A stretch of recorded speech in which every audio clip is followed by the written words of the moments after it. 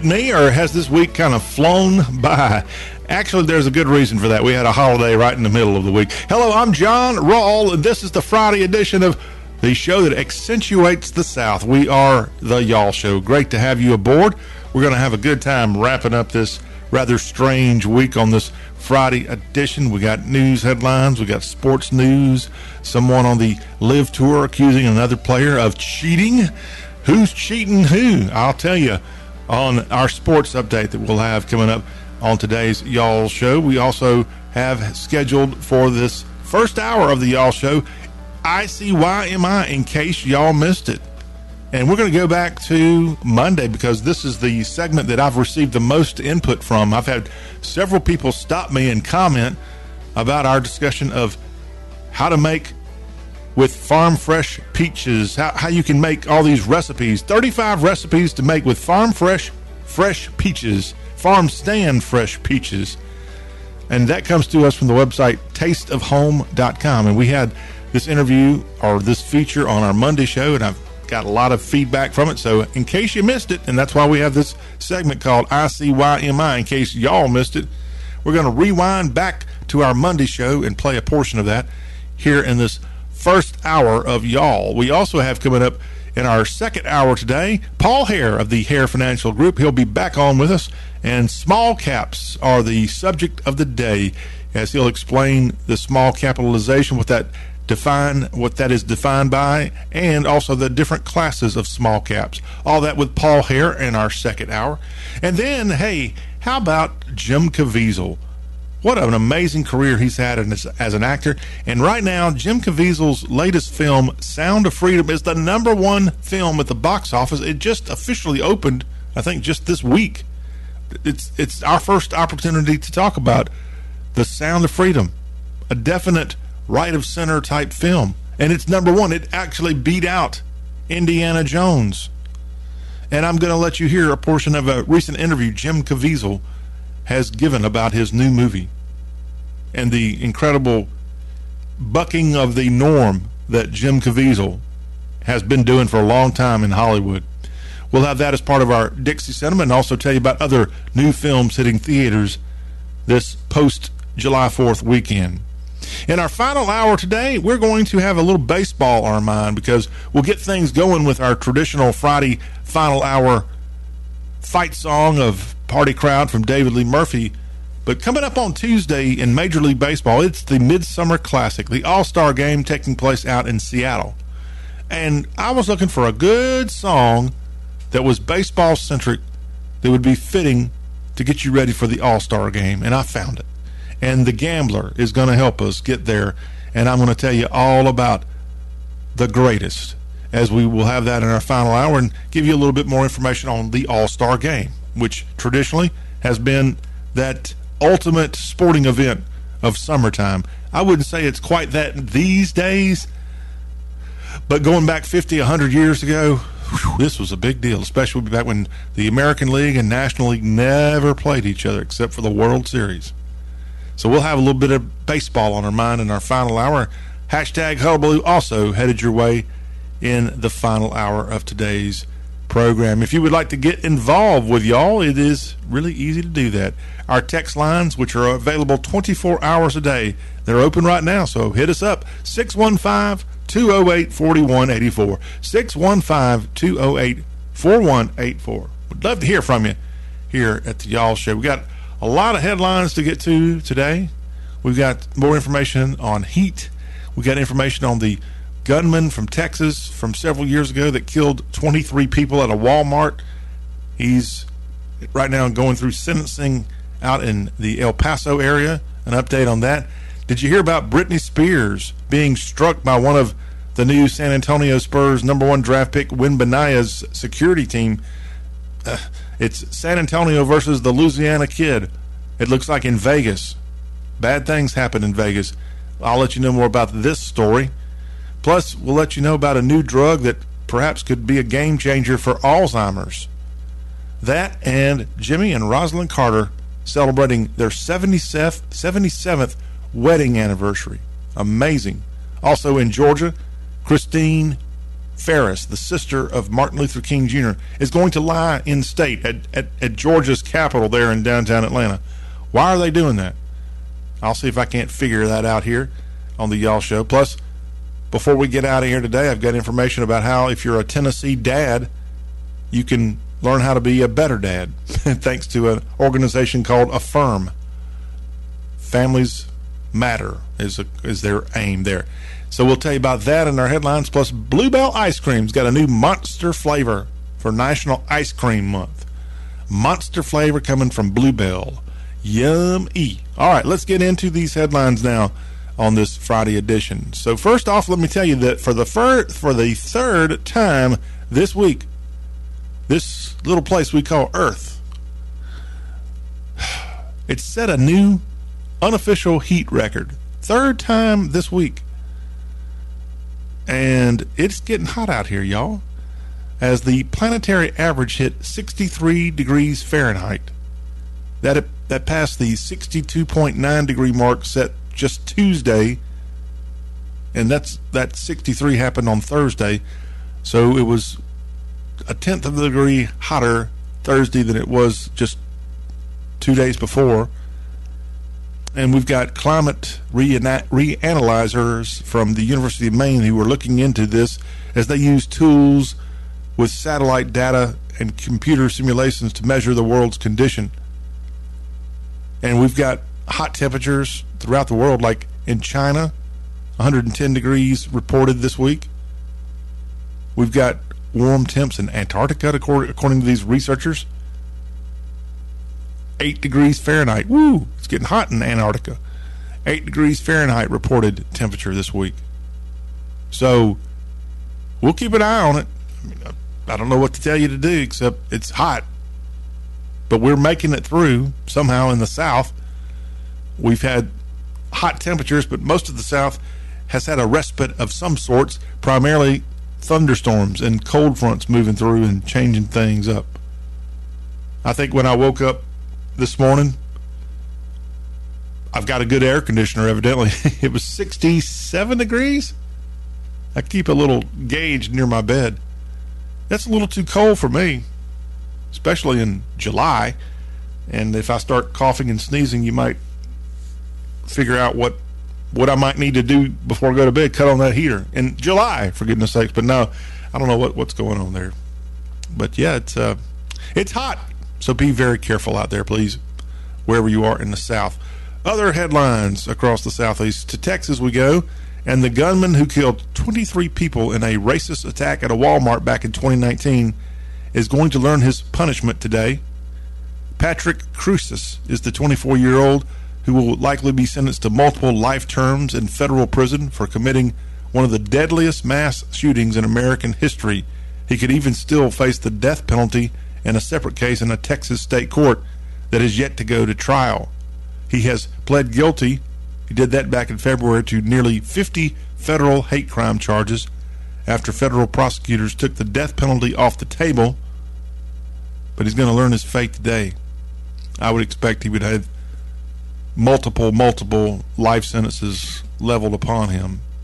This was a really horrible thing. This guy went and just started shooting people at this store in a Hispanic area of, well, I guess all of this area would be in El Paso, but he specifically targeted Hispanic shoppers at this store right on the U.S.-Mexico border there in El Paso, Texas. And he used an AK-style semi-automatic rifle, and he had ranted online warning of a Hispanic invasion of Texas. Well, fella, let me tell you, Texas has been having a Hispanic invasion. It's been going on for decades, if not hundreds of years, and especially in places like El Paso. I mean, it's not Hispanic. That is who is, I would say, native to that area. And in the old days, meaning like 20 years ago, it was pretty common for people who lived on the other side of the border to come into El Paso, work, go back, and vice versa. And unfortunately, because of gross immigration policies, we've got a tightening of the border. And I don't know how difficult it would be to cross the border on a daily basis. I guess it still happens, But this guy who traveled a long way to get to, he was a Texan, but he traveled a long way to get to the El Paso area to cause this horrific attack. One of the worst mass shootings in American history, and that was a terrible thing back in 2019 when that happened. And today this shooter will learn his fate. He's already pled guilty. Joe Biden was in South Carolina on Thursday as he attended a business type event in West Columbia. He was there announcing a partnership with manufacturer Flex Limited, something that's going to bring 600 jobs to South Carolina. It's part of his Bidenomics plan, as this company has solar panels that they make there, and it's an announcement Thursday of $60 million to open 6 manufacturing lines in the U.S. 2 of those lines will be in South Carolina. So Biden took it upon himself to leave the White House / Delaware to go to South Carolina, which is not exactly his stomping grounds,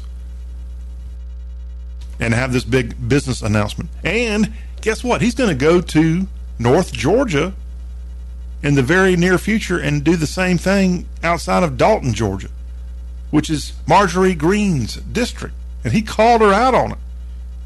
I think he called her out on it in South Carolina Thursday. In fact, some of his quotes from this announcement in South Carolina, this business, said, and if most South Carolina Republican members of Congress had their way, the state would have lost out on over $2.6 billion in infrastructure funding and nearly $1 billion in funding for high-speed internet for South Carolina.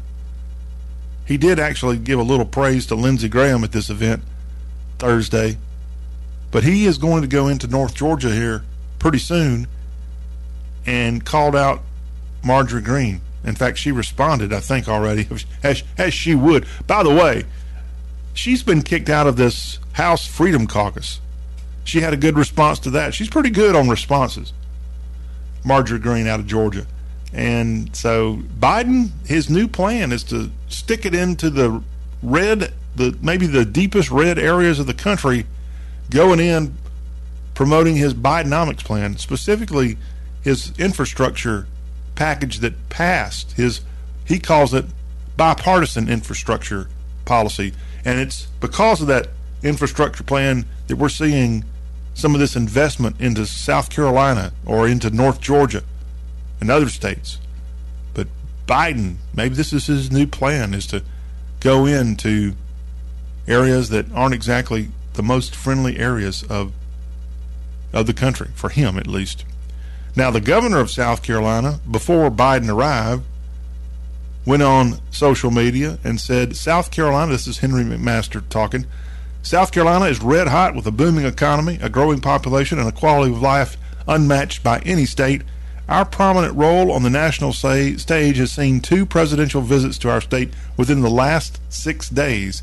Since January 2017, we've announced 82,000 new jobs with $33 billion in new capital investment.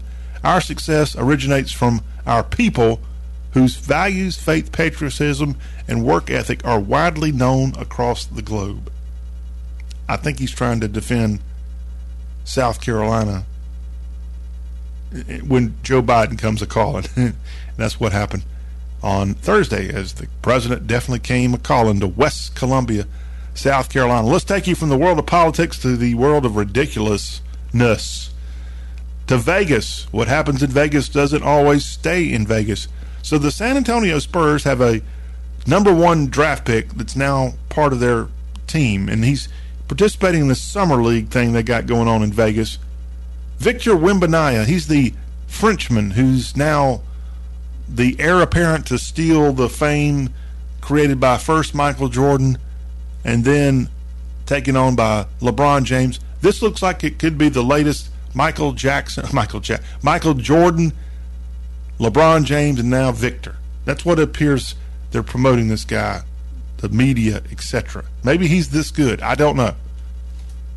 He's only been playing over in France. We'll see how good he really is. But according to reports out of Las Vegas, Wembanyama said Thursday he believes that Britney Spears grabbed him from behind as he was walking into a restaurant at a Vegas casino, and that a security detail with him pushed the pop star away. Wembanyama said he wasn't told that Britney Spears was the person who grabbed him until hours later, and he never actually saw her. Now, on Thursday, the Louisiana native and Mississippi-educated singer Britney Spears filed a report with Las Vegas police and said it on post on Twitter and Instagram that the run-in was super embarrassing. I guess that's a little bit more intense than just embarrassing. And she denied on social media, grabbing I think he's a 19-year-old NBA star. She denied grabbing him, saying only she tapped him on the shoulder to get his attention. I guess he wasn't looking for you, Britney. Stop messing with the 7'3" hoopster.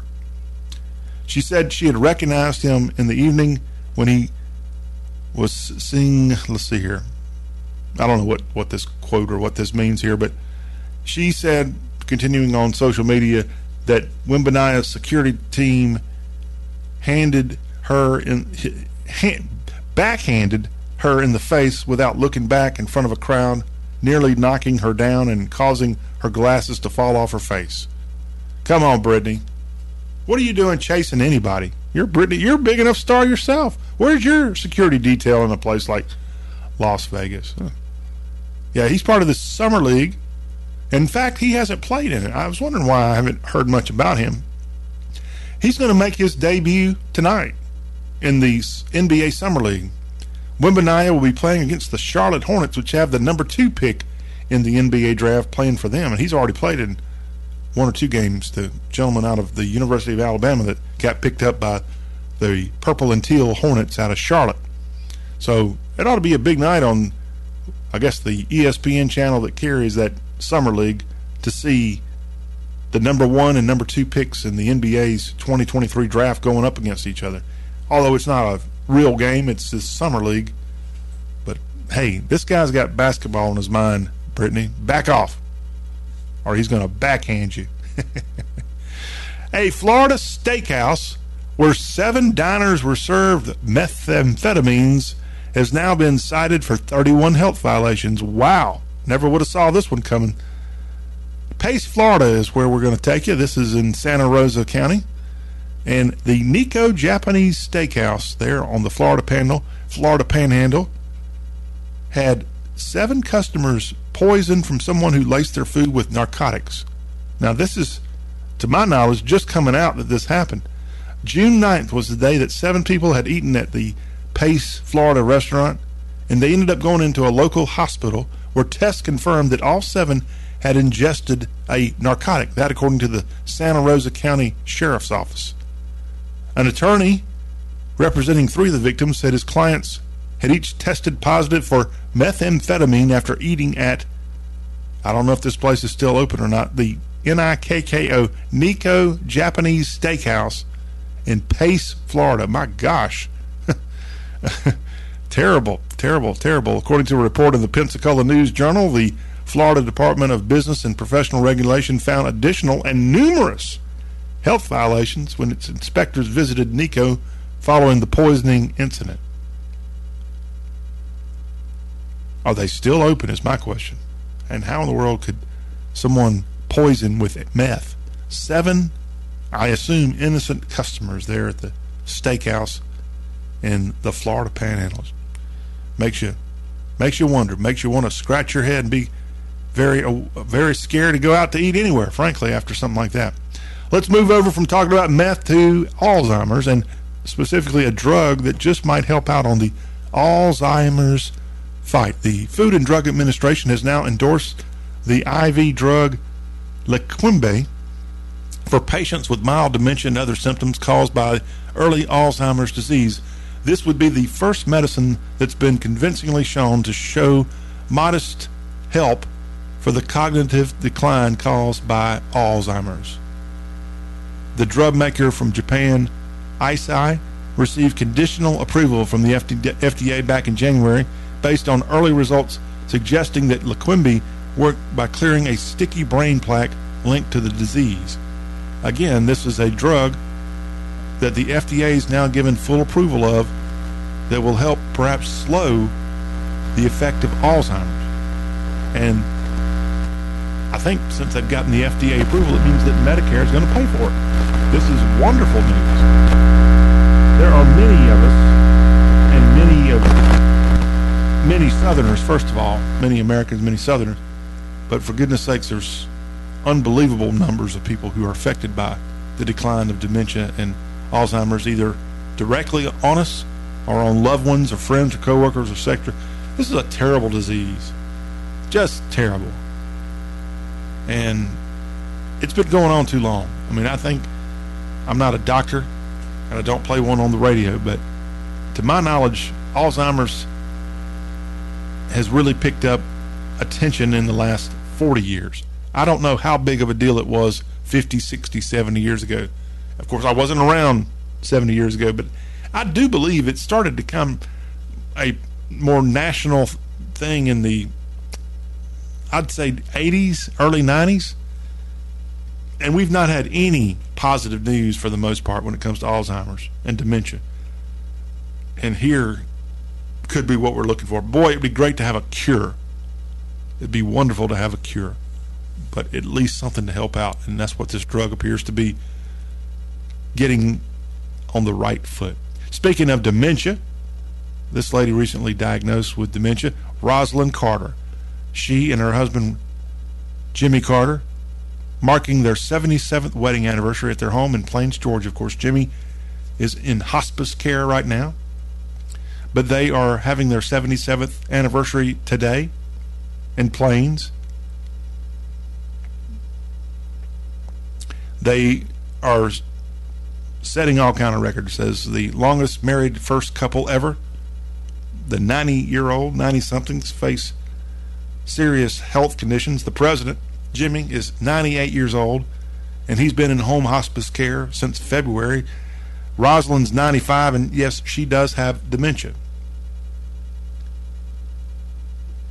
And we haven't gotten any updates from the Carter Center in a while about her condition, but they are enjoying time with each other, and they've got a lot of their family members. I remember not long ago, one of the Carter's grandchildren said that Jimmy's enjoy eating ice cream right now. But happy 77th wedding anniversary to Jimmy and Rosalind Carter. Does that mean they were married in 46, just after World War II, when a young naval officer out of Georgia would have married her just after the conclusion of World War II. Of course, Jimmy is a World War II veteran, and there are not many of those left, and former president of the United States. And today, he and his beautiful bride, Rosalind, 77 years of wedded happiness. Congratulations. That will wrap up our Hour 1 headlines here of the Y'all Show. When we come back, we will scoot over and catch you up here on the Y'all Show with some Southern sports news before we go to ICYMI in case y'all missed it, and a little bit more conversation about our farm stand fresh peach recipes. All that is just ahead.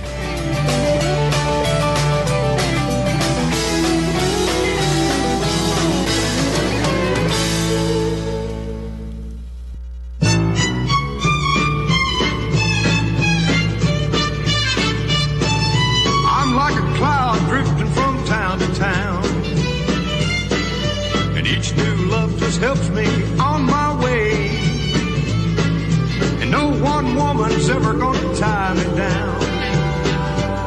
When one gets too close, I just back up and say, and I gotta be walking on new grass, singing a new song. Tomorrow there's no telling where I'll be, but I'll be walking on new grass, singing a new song. The next town up the road keeps calling me.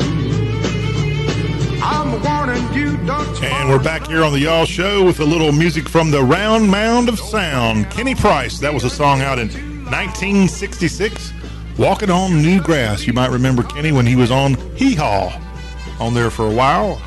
We lost Kenny back in I can't half read that. 1987. He died at age 56. Yeah, I remember him on Hee Haw. I didn't realize that was his biggest song right there. Here's his first song was his biggest song. He had another song just after that called Happy Tracks and never hit the top 10 again. The Kentucky native, Kenny Price, here on the Y'all Show. All right, let's move over and give you some information on Southern sports here on this end of the week edition of Talking About All Things Southern. And sad news here. This is a guy that I got to see a couple of times when he was coaching the NC State Wolfpack. Dick Sheridan has passed away at the age of 81. He coached NC State back in the 1980s into the early 1990s, I believe. Before coaching the Raleigh, North Carolina-based college, he was the head coach of the Furman Paladins. Helped Furman win a national championship at the FCS level. A former, I don't know if he played football, but he attended the University of South Carolina. He was from the West Columbia area of South Carolina. And he ended up being a coach at Furman, which is in Greenville, coaching the Paladins from 1978 to 85. He won 8 Southern Conference championship and got the call to move up to be the head coach at NC State. At State, he won the Bobby Dodd College Football Coach of the Year during his first season at the ACC school. He was inducted into the College Football Hall of Fame in 2020. Dave Duran is the current coach of the Wolfpack. He put a statement out saying that I have such great respect for Coach Sheridan, and I'm saddened to hear about this news. He did so much to build the football program in NC State and impacted many players, coaches, and staff during his time as coach. I enjoyed getting to know him during my time here. Dick Sheridan, who coached NC State for many seasons back in the 1980s, has died in Garden City Beach, South Carolina after a brief illness. He was 81 years old. I would think that the greatest claim, unfortunately, for Dick Sheridan, he did good, but he didn't do great at NC State. He did great at Furman. But at NC State, it seemed like their top deal they were able to get were Peach Bowl berths. During his first season there, they went 8-3-1, and that's when they got their Peach Bowl berth. I remember they played Southern Miss in one of the Birmingham games one time, and it was actually Brett Favre's final game as a college player was the old All-American Bowl against NC State. And I do believe the Wolfpack under Coach Sheridan won that one. He was a 52-29-3 coach with NC State. He resigned before the 1993 season, citing health reasons. But won usually 8 to 9 games were his kind of peak. Never, to my knowledge, won an ACC title while coaching the ACC Wolfpack. But Dick Sheridan passing away, former Furman Paladin and NC State coaching Hall of Famer. Mark Ingram, remember him? He was Alabama's first Heisman Trophy winner. The veteran NFL running back is now going to join Fox Sports on its Big Noon Kickoff show beginning in the fall. I didn't realize he had officially left the NFL, but he played the last 2 seasons for the Saints, the 33-year-old running back, and he appeared in 10 games and rushed for 233 yards and a touchdown for the Saints. But now he's moving over from the NFL to college football, where in 2009, Mark Ingram became the first Bama player to win the Heisman Trophy. And he helped the Crimson Tide win a national title, too. He rushed for over 3,200 yards and 42 touchdowns in 3 seasons at the capstone. Mark Ingram, good to hear him, that he's going to be part of Fox Sports' Big Noon Kickoff. And he'll be a Fox Sports analyst now after leaving the NFL. I did see the other day, you may not have caught the release, and I don't have it in front of me. I'm going to do this off of the top of my head. But ESPN laid off several people, and Gene Wojciechowski, I believe, was one of them. I know David Pollock, former Georgia defensive player, was laid off at ESPN, And even Susie Kolber, I think, got the axe from ESPN as they've got all these cutbacks. What's going on with the four-letter network? Why are they having all these cutbacks? Are they losing that much money? Is it a side effect of them going woke? As it appeared, they definitely went too woke during the Trump years. They may have backed off of that a little bit. But, yeah, ESPN cutting back big time. And I like David Pollock. He's not a bad Yankee. I think he's from New Jersey. But one heck of a Georgia Bulldog. Congratulations to Mark Ingram. And now, moving on to the broadcast booth with Fox Sports. Brooks Koepka in the LIV Tour, the guy who's the current U.S. Open champion, Brooks Koepka is accusing his LIV Golf teammate Matthew Wolff of quitting. He's accused him of quitting on the course. And Wolff, the golfer, who is an American, I'm pretty sure Wolff won his third start as a pro on the PGA Tour in 2019. He joined the LIV Golf League last year and plays for a team, and on the LIV Tour, they have teams in addition to individual play. And there's this team called Smash that Brooks Koepka is part of. He captains that team. And now Brooks is truly calling out his own so-called Smash teammate for quitting. Koepka told Sports Illustrated, when you quit on your round, you give up and stuff like that. That's not competing. I'm not a big fan of that. You don't work hard. It's very tough. It's very tough to even, like, a team dynamic when you're got one guy that won't work, one guy is not going to give any effort. He's going to quit on the course, break clubs, gets down, bad body language. It's very tough. Ooh, I think they need to settle this over at the 19th hole. Wolff, by the way, is a 24-year-old golfer who withdrew before the final round of the LIV Golf event outside of Washington last month.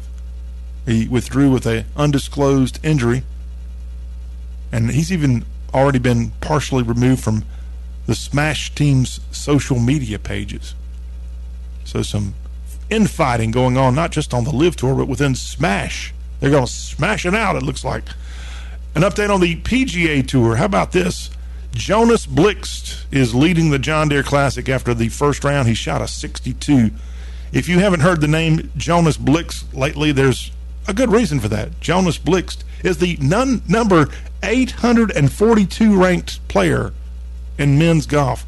And Mr. 842 shot one heck of a round in Illinois on Thursday to lead at TPC Deer Run. This is a tournament that's got lots of unknown names in it. They're looking for that one shot to win at a tournament like this to be able to advance and get the points and keep playing. Jonas Blixt has won on the PGA Tour before, but it's been quite some time. He's been a three-time winner, to be very frank and level with you. He's 39 years old, but he's got a two-shot lead after day one of the TPC Deer Run John Deere Classic from Silvis, Illinois. You can catch that this weekend. JT Poston is your defending champ there. In addition to Blixt in the top 10, you also have a familiar name, Cameron Young. He's tied for third. Brendan Todd is in there, tied for ninth. And like I said, most of these people I've never heard of. Jimmy Walker, he's making a little bit of a try to come back here. Jimmy Walker, he's 4 under, and he's tied for 14th. That's a look at that. The ladies, the U.S. Women's Open is going on right now at Palm Beach, and 2 ladies are tied atop the leaderboard after the first round of that league, that event there, as you've got a golfer named Lynn and one named Kim, who both shot a 468 Thursday to share a lead of this next major on the LPGA Tour, the U.S. Women's Open, the final event for longtime LPGA golfer Michelle West. Michelle West is letting it all out. Hopefully she makes the cut for her sake. That is a look at our Southern sports here for this first hour of talking about everything Southern. When we come back, we've got ICYMI. In case y'all missed it, we're going to rewind back to Monday, where thanks to the website tasteofhome.com, they put out a story called 35 Recipes to Make with Farm Stand Fresh Peaches. And we're going to get your peach recipes on big time with a clip from that Monday spotlight. And that is coming right up.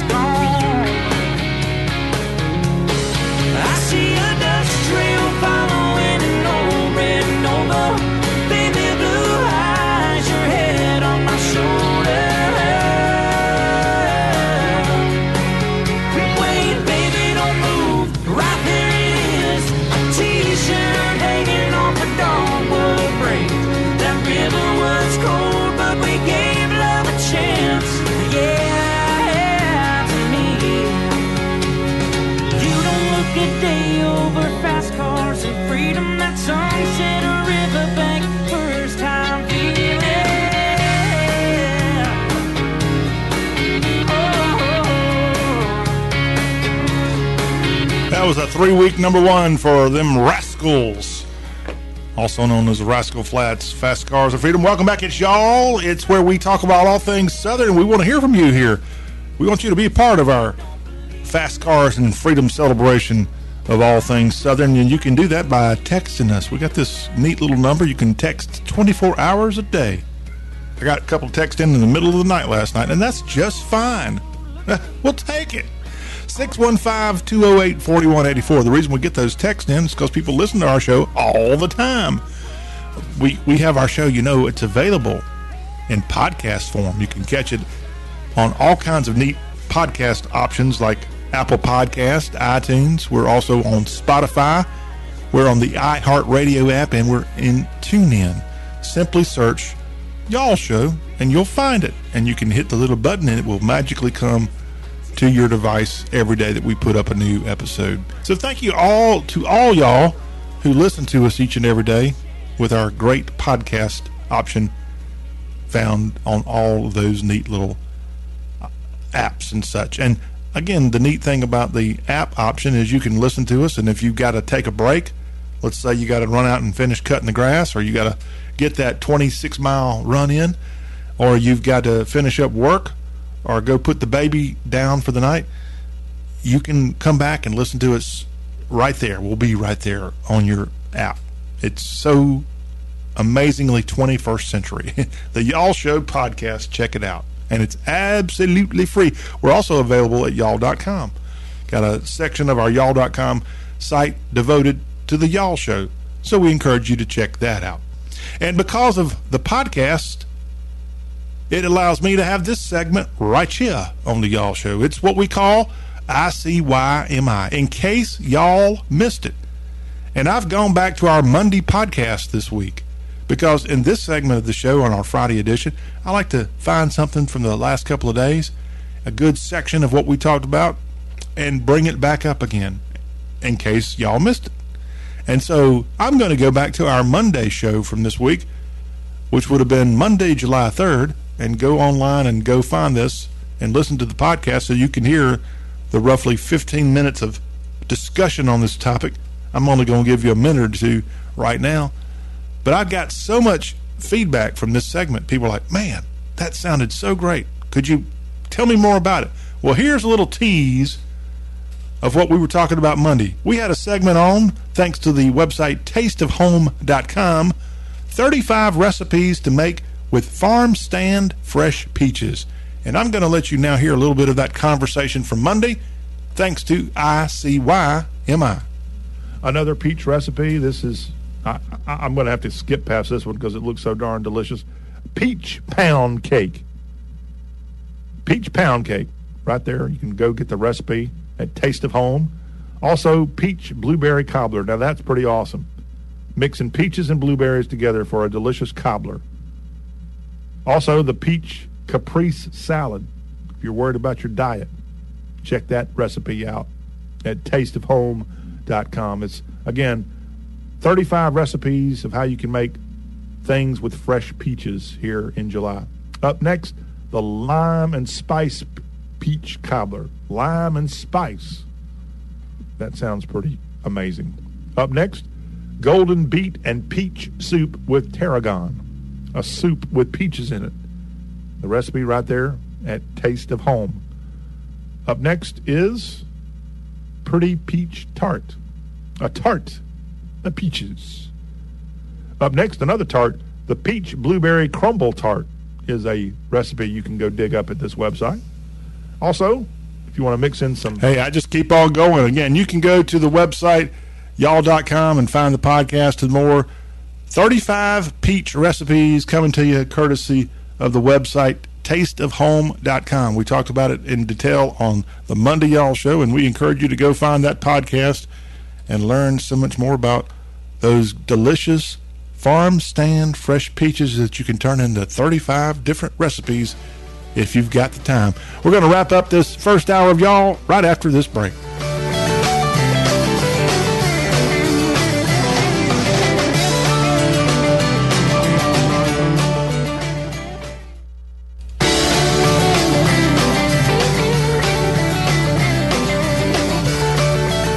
We'll wrap up our first hour of Y'all. Coming up in hour two, we've got our financial week with Paul Hare of the Hare Financial Group. Going to talk small caps and more. Plus, how about Jim Caviezel? Got the #1 movie in the land with Sound of Freedom. I'm going to let you hear a clip of Jim Caviezel talking about the reason that he made this incredible movie that's #1 at the box office. All part of our Dixie Cinema of the new releases available in theaters right now. All that ahead in hour two. Again, you can text us here at the Y'all Show, 615-208-4184. We want to hear from y'all. More fun coming right up.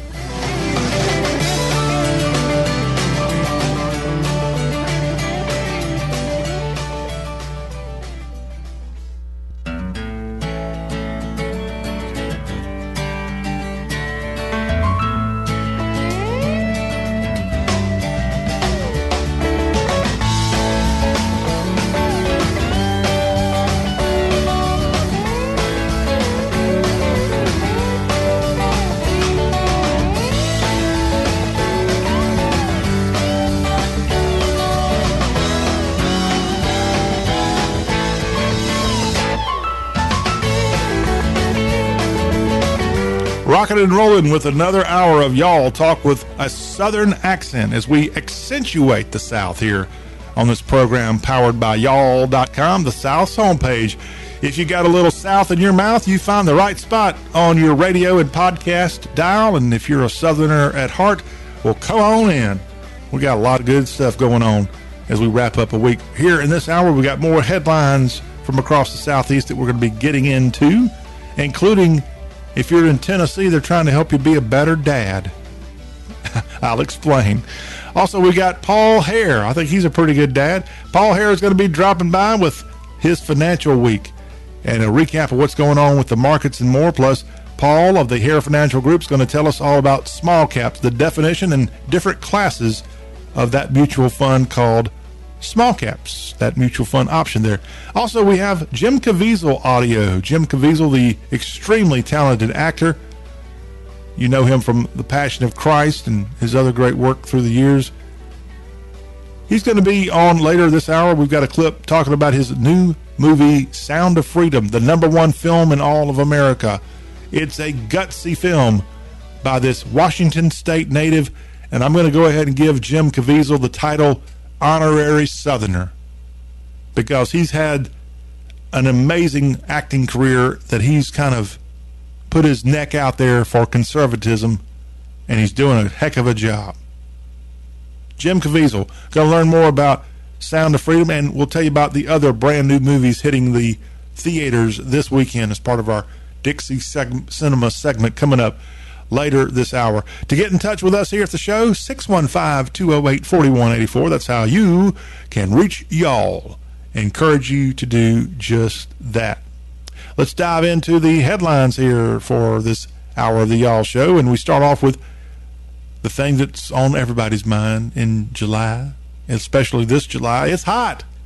For the third time this week, planet Earth has set an unofficial heat record. That, according to the University of Maine's Climate Reanalyzer. That's a tool that uses satellite data and computer simulations to measure the world's condition. The planetary average heat for Thursday was 63 degrees Fahrenheit. That's a tenth of a degree higher than what it was Tuesday when it was 62.9 degrees. And now Earth's average temp hitting an unofficial record high Thursday. China's got temperatures in 110 degrees. Even in Antarctica, 8 degrees Fahrenheit recorded this week. Be careful. That's the name of the game. I think most of us would be happy to take a 63 degree Fahrenheit reading at the current time. Of course, that's the whole world average. You know, it's wintertime in Australia right now and other places south of the border, south of the equator border, that is. Today we're going to find out the sentence for Patrick Crusius. That's the 24-year-old Texan who's going to be sentenced for the multiple life terms in federal prison for committing one of the most gruesome, deadliest mass shootings we've ever seen in this country. He's the guy that went into a El Paso Walmart back in 2019 and gunned down 23 people.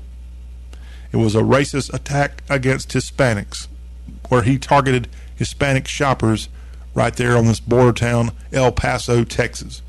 And he will be finding out his fate today. He's got other legal trials forthcoming, one from the state of Texas forthcoming, but at least today, a big part of his future will be decided, as he's already pled guilty to doing the killing. We'll find out how long this latest instance will be for his sentencing. Other headlines across the South today, we take you to Brittany Wembanyama Gate. San Antonio Spurs rookie player. He just got drafted a few weeks back. He's going to be playing in his very first summer league game tonight. You can check that out. Victor Wembanyama, the 19-year-old Frenchman who measures 7'3", number one pick in the NBA draft back in June. And now it looks like a member of his security team, while going through a Vegas casino, roughed up Britney Spears a little bit. And she's losing her mind. She's going on Instagram and Twitter calling this whole incident super embarrassing.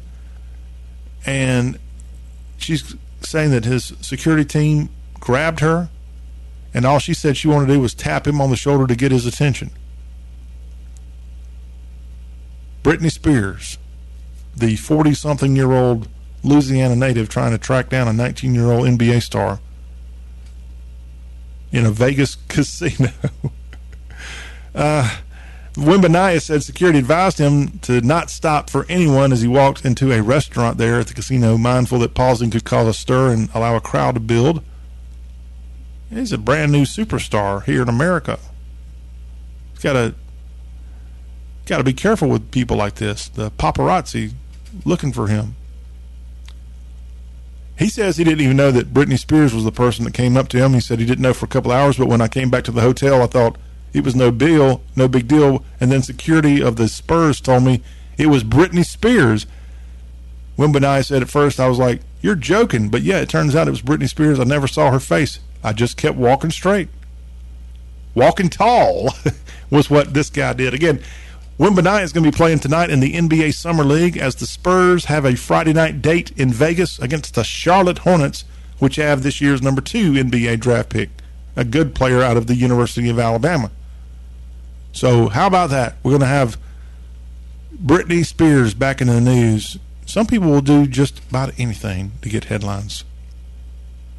I don't know what happened there. I guess there's likely video of it that we can all check out. Today is Jimmy and Rosalind Carter's 77th wedding anniversary. Jimmy's in hospice care. Rosalind, at 95 years old, is struggling with dementia. The 39th president is 98 years young. We wish them all the best, as they're the oldest living couple that have been in the executive mansion of our country. Congratulations. They're celebrating their 77th. Where else would they be doing it? Plains, Georgia. Also out of the Peach State today, the body of Christine Ferris. She's the sister of Martin Luther King. Her body will lie in state at the Georgia State Capitol Rotunda today. She died June 29th at the age of 95, and she will lie in state actually a week from today. It won't be today. It will be July 14th when she'll be lying in state. That's a long time after she passed away, June 29th. Sheesh. She's going to lie in state from 11 to 7, and a memorial service will be held around that same time. She was the oldest and last living sibling of Martin Luther King Jr. She was a professor there in Atlanta, and she helped start the Christine King Ferris Legacy Foundation, which raises funds to support leadership development and scholarship at Spelman College. She will join her sister-in-law, Coretta Scott King, Congressman John Lewis, and Atlanta Councilman C.T. Vivian as the only black Americans to lie in state at the Georgia State Capitol. And then after this, she's going to lie in repose at Ebenezer Baptist Church, July 15th and 16th. This is a lot of... I'm sorry, I don't mean to be critical of the deceased, but I've never heard of this woman. I know she's Martin Luther King Jr.'s sister, but I've never heard of this woman. What are they doing giving her all these very dignified honors 2 weeks after she's passed away? In my opinion, I don't know. Maybe she's a bigger deal than I thought. But again, she's was the only surviving sister of MLK, and she passed away, and now her body will lie in state a week from today at the gold-plated rotunda in downtown Atlanta. So if you're a Tennessee dad and you're not doing a good job, guess what? There's a program to help out. A nonprofit called Family Matters has received a grant from Tennessee Governor Bill Lee's administration to create the Affirm program. And at least in Memphis, a couple of participants have already enrolled, and they're going to try to figure out how to be a better dad, because a father's involvement really matters. I clicked on the link to learn a little bit more about Affirm, which stands for A Father's Involvement Really Matters. It's a project funded under a grant contract with the state of Tennessee, helping fathers become the best dads they can be. This program serves low-income fathers, primarily in, it looks like this one, West Tennessee. Their goals: to develop healthy parenting, to strengthen father and child bonds, to increase fathers' ability to earn more over time, to improve fathers' ability to pay child support consistently. Got to pay that child support. I know how to do that. Look, the main thing about being a dad, and I'm in that category, probably the best title I've got, if you want to know the truth. It comes down to you got to love your child, whether you're a mother or a father. And no program's going to force you to love somebody. And as a father, you should want to love your child or children. And I can't understand how anybody could turn their back, but it happens all the time. People just completely neglect their parental responsibilities. It helps explain why we're in the predicament we're in as a society. When you got people fathering children, mothering children who have no business perhaps even being given that privilege when so many people struggle to even become parents. And in Tennessee, Affirm is at least trying to help out. Maybe we should give them the benefit of the doubt. If you want to learn more about Affirm, you can call this number, 901-445-0115, 901-445-0115. AffirmMemphis.com is a website you can go to, as this is part of a study funded by the Tennessee Department of Human Services to help out daddies. A father's involvement really matters. Affirm. And if you're a Memphis or Tennessee dad or West Tennessee dad, specifically, this nonprofit just might help you improve your fatherhood and get things like your child support paid on time and get you back to having a better relationship with your children. All right, let's squeeze this story in here. This is important. Bluebell Ice Cream has put out a new flavor for National Ice Cream Month. The Brenham, Texas-based company, celebrating National Ice Cream Month, which July is. Happy Ice Cream Month, everybody. And Bluebell's got this brand new flavor, Monster Cookie Dough.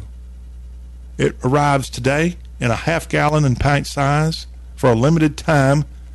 Monster Cookie Dough, a vanilla ice cream with hints of brown sugar with peanut butter Monster Cookie Dough pieces, candy-coated chocolate pieces, and dark chocolate chunks.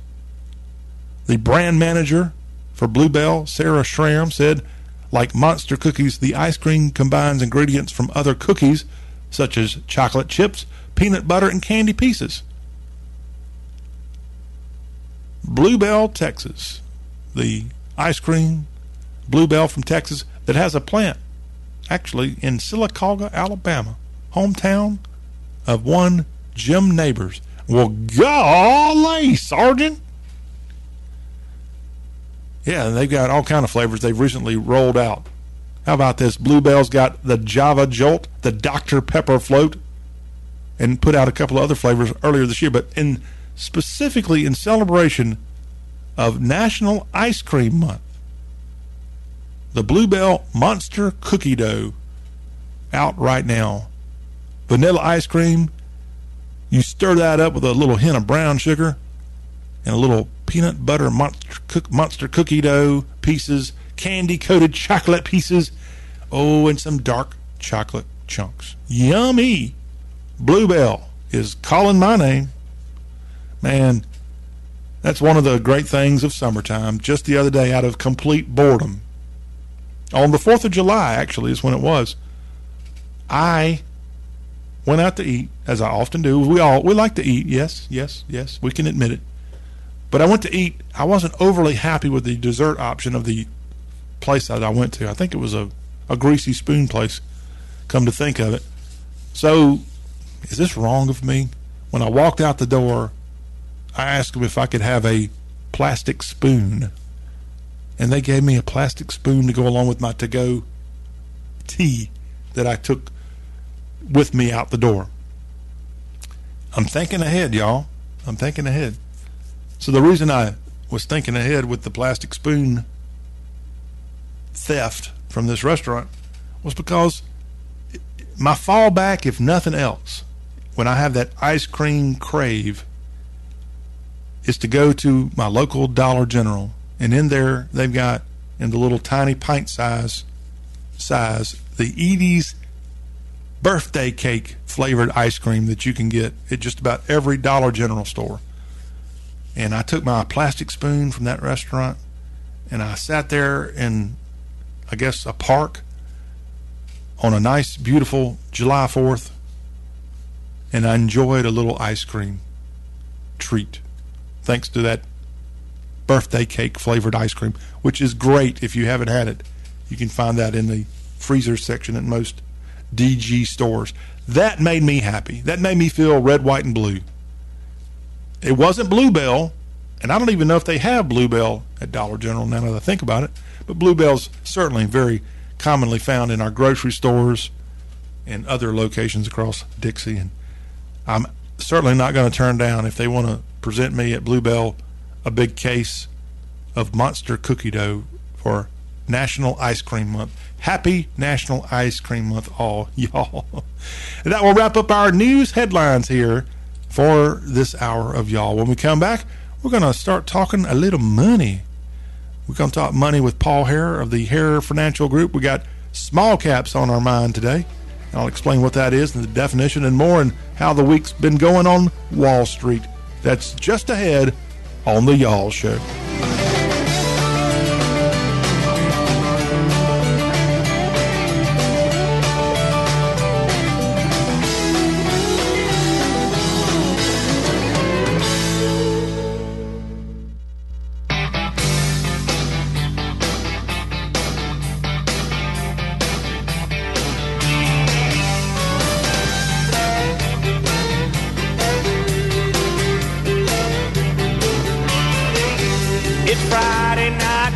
Get ready, set, go.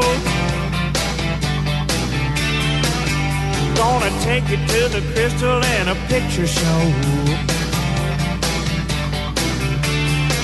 Well, the sky's the limit, there's no price too high. Baby, you're the apple of my eye. Got my paycheck in my pocket and some gas in the tank. Honey, your love's better than money in the bank.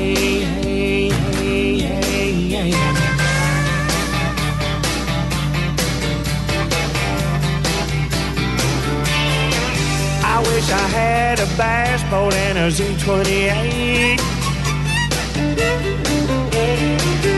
but I guess that stuff will have to wait. 'Cause I'm saving on a washer and a wedding ring.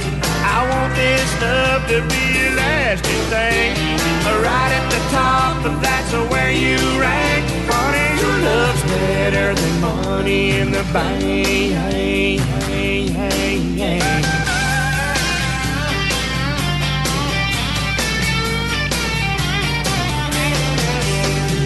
Oh, you make me feel like $1,000,000. And we're back here on Y'all Talk with an accent on all things Southern. It's time now for our Southern Financial Report. Paul Hare of the Hare Financial Group, kind enough to take time to join us. Hello and welcome into Y'all. How has the week on Wall Street gone, Paul? Well, it's gone very interesting because we have a great jobs report and the market goes down 400 points. What? We're trying to... we are in a paradox. So it's the best of times, it's the worst of times. I've heard that before. Sounds like the tale of two cities, doesn't it? Yeah, I couldn't remember which read that's from, but yeah. You've got a read on the market, so yeah, that's going on right now. We've got other remnants of the summer, the heat. I mean, how much does weather affect Wall Street, Paul? It affects it a lot as far as, as heat. You're looking at the grid system and what that's doing as far as how does it affect the market. It can affect production. It can affect utility stocks. It can affect a lot of things. So it just really depends on like what is going on as far as production. Now that's the big key. When you have brownouts, and we have not experienced any yet in TVA, but in other parts of the country they start brownouts. Well, that tells certain companies you can either run one shift, two shifts, but you're not going to be able to run three shifts, and that's going to affect supply, which supply affects price, which price affects our pocket. And then you also got to take in consideration what the cost of our utilities is, and how that affects the family budget. So it's just it has direct and indirect effect. So which is right now, energy stock is not a bad portfolio to be in as far as oil and all that. That's one thing we were going to talk about today is what we call specialty funds or technology funds that are directed strictly toward a certain, I would say, area of the market like energy. Mm-hmm. You've got energy mutual funds that are doing pretty well right now. I mean, you've got oil, you've got solar, you've got all that. Now, solar's really not been a big player as far as driving those funds up. But you have a lot of the oil and other nuclear. Believe it or not, nuclear power is becoming a bigger player in the system now, especially with France and Germany. Maybe not Ukraine with Zaporizhia. No, not that kind of nuclear. No, I'm talking about with the thing that might be blowing up any day now. And we hope it doesn't. Hey, I want to, speaking of American politics here, Joe Biden, have you heard about his latest strategy? He's going into some deep red sections of the South promoting his Bidenomics. He was in West Columbia, South Carolina, speaking at a solar panel plant. He's going to go into Dalton, Georgia in a couple of days. That's Marjorie Greene's district, pushing his Bidenomics plan. What's up with that? Is he really confident that his plan might turn people in the South into supporting him a little bit more? That I don't know. I can tell you this right now. Solar is going to be a part of our grid system, but it cannot be. It's not going to be able to replace hydro. It's not going to be able to replace nuclear. It's just not there. It does not produce enough. We need those other avenues of energy production. Do I think Biden economics is working? Personally, no, I don't. I don't think it, but there again, it takes a little while for an economic plan to take hold. But with gas prices the way they are, oil prices or oil production the way where it is, and we're not producing oil, it's just it's not a sustainable system. It's just not a sustainable system. I do not see us coming off petroleum-based just energy. There's just no way. I was talking to a friend the other day who's got a Tesla, and don't get me wrong, I have no problem with Teslas. I think they're great. I think electric cars work for people who do not have long distances to drive. But one thing he talked about was getting where he would get, looking at the cost of putting solar panels on his house, and the main purpose is just to charge the car so it would have a neutral effect on the grid system. And, the average, it takes 7 years to break even on solar panel installation, and they have a lifespan of 20 years. So, you've got to look at, is that an economic purchase that you would want to do or not? So I don't see it working, but that's just me. I'm going to cancel that Tesla order we put in for you. We're talking with Paul Hare today of the Hare Financial Group. You can reach Paul at 731-664-0047. Let's talk a little bit before we have to say goodbye to you today, Paul. Before we do that, let's talk about small caps, as we've been talking about the mutual fund options of the small, middle, and also the high cap definition. What exactly is a small cap and the different classes that they come in? All right, a small cap is anybody that's under a $2 billion, and that's the rule of thumb, capitalization. Really, it's lower, even lower than that, because you've got some mid caps that are 800 million, and they're classified as mid cap. So it's really, again, we've talked about it, it's the number of shares of stocks outstanding times the price per share. So but some of the mid cap, you've got value, you've got blend, you've got growth. Small cap are going to be the stocks that have the quickest rebound out of a recession. It's also going to be the very first that will go in when we have a recession. It's a volatile market. It does need to be part of somebody's portfolio, but based on their risk tolerance, that's what we need to look at. You have some really good small cap companies out there. Some of them you probably haven't heard of, but they have a good track record. It does not mean they're a startup company. It just means that's their niche. Okay, that's the areas they don't want to grow. They don't want to be any bigger. They have their niche market has kept them at that size. Most of these small cap companies are really financially sound, and yes, they are targets for takeovers, but most of them are closely held corporations, so it's kind of hard to do unless the major stockholders just want to sell the company. It's hard to get a hold of a company like that. You know, Nokia, Pacific West Bancorp, even Amazon started out as a small cap. But because of their growth, they moved through the ranks. So, but a lot of companies just want to stay in that small niche area. Paul, I know you're going to tell me everybody's different, but on average, when you have a new client there with the Hare Financial Group, what is the percentage of your clients of small, middle, and high? The way it breaks down. Cap? Yeah.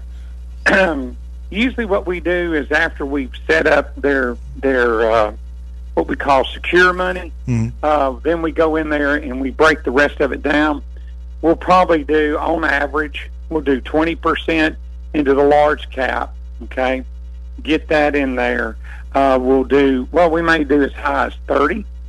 Then we'll probably do 15 into the mid cap. We'll do 10% into the small cap. So, right now you're sitting on, say, if we did 30, you're sitting on about 55%. That leaves 45% left over of that money. And it really depends. We'll get into some technology if that's where they want to be.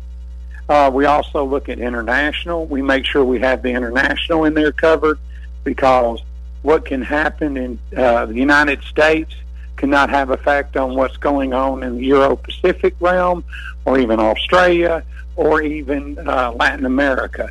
So we look at those areas of what's a good portfolio to be in. And then some will, I'm not a big fan of precious metals. I don't really, when you buy a precious metal mutual fund, you're not buying gold itself or silver. You're buying stock in the mining company that handles that. But we'll look at different areas, just really depending on a person's risk tolerance.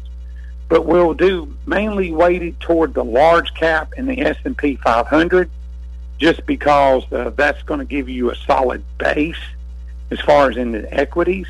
You're talking your Coca-Colas, you're talking your, Meta, you're talking your Amazon, Tesla, all those. Now, some of those stocks can flow over into technology. See, people don't realize, even though the Tesla, Meta, and even NVIDIA is considered a large cap fund, they're also going to be into, or a large cap stock, they're also going to be into the technology side. So you could have overlap.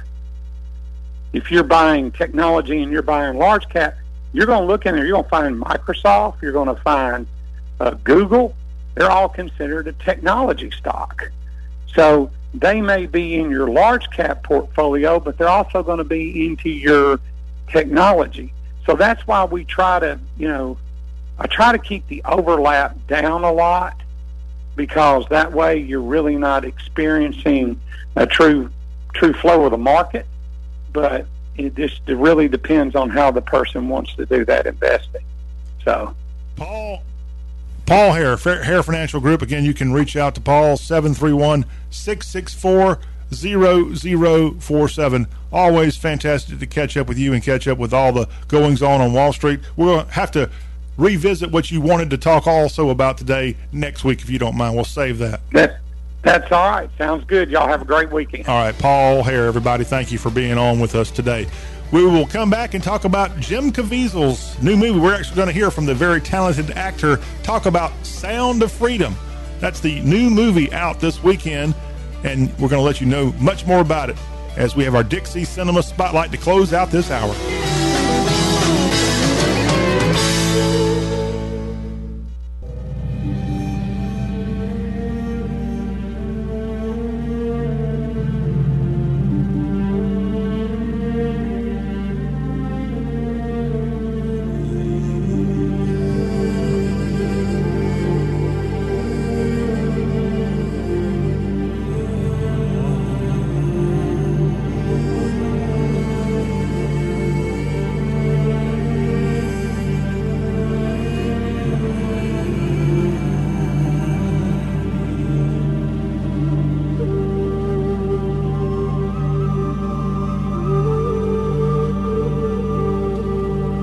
Some music there from The Passion of the Christ, which was out in 2004. This is the Dixie Cinema segment of the Y'all Show.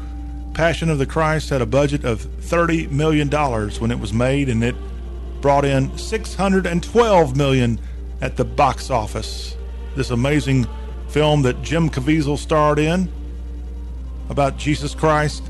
Remember, it was partially in Hebrew, Latin, and Aramaic, the languages for this amazing film. Jim Caviezel had to learn all those languages if he didn't know them already. The Passion of the Christ. And why am I talking about this Mel Gibson film from 2004? Because Jim Caviezel, back in the news, he's starring in another very conservative type film that's hitting theaters, or is hitting theaters. If it hasn't already, it will be this weekend, as he's in the brand new movie out this weekend that you need to check out called Sound of Freedom. The incredible true story of a former government agent turned vigilante who embarks on a dangerous mission to rescue hundreds of children from sex traffickers. Jim Caviezel's in this alongside Bill Camp, Mira Sorvino, and Jose Zuniga. And it's number one at the box office. It just came out officially, I think, July 4th. So only a few days into it, this thing has overtook the box office. It bested Indiana Jones, Harrison Ford's new Indiana Jones and the Dial of Destiny. It is doing gangbusters, and it's a true story. Jim Caviezel, the 54-year-old Mount Vernon, Washington native and alumnus of UW, University of Washington. He's had amazing roles throughout his career. I remember him in The Thin Red Line. He was in the movie Frequency, as well as Angel Eyes. And how about the CBS series Person of Interest? But when he went and helped with Mel Gibson make The Passion of the Christ, that was something extraordinary. And now he's doing it again. Jim Caviezel with this latest film that's got to do with modern,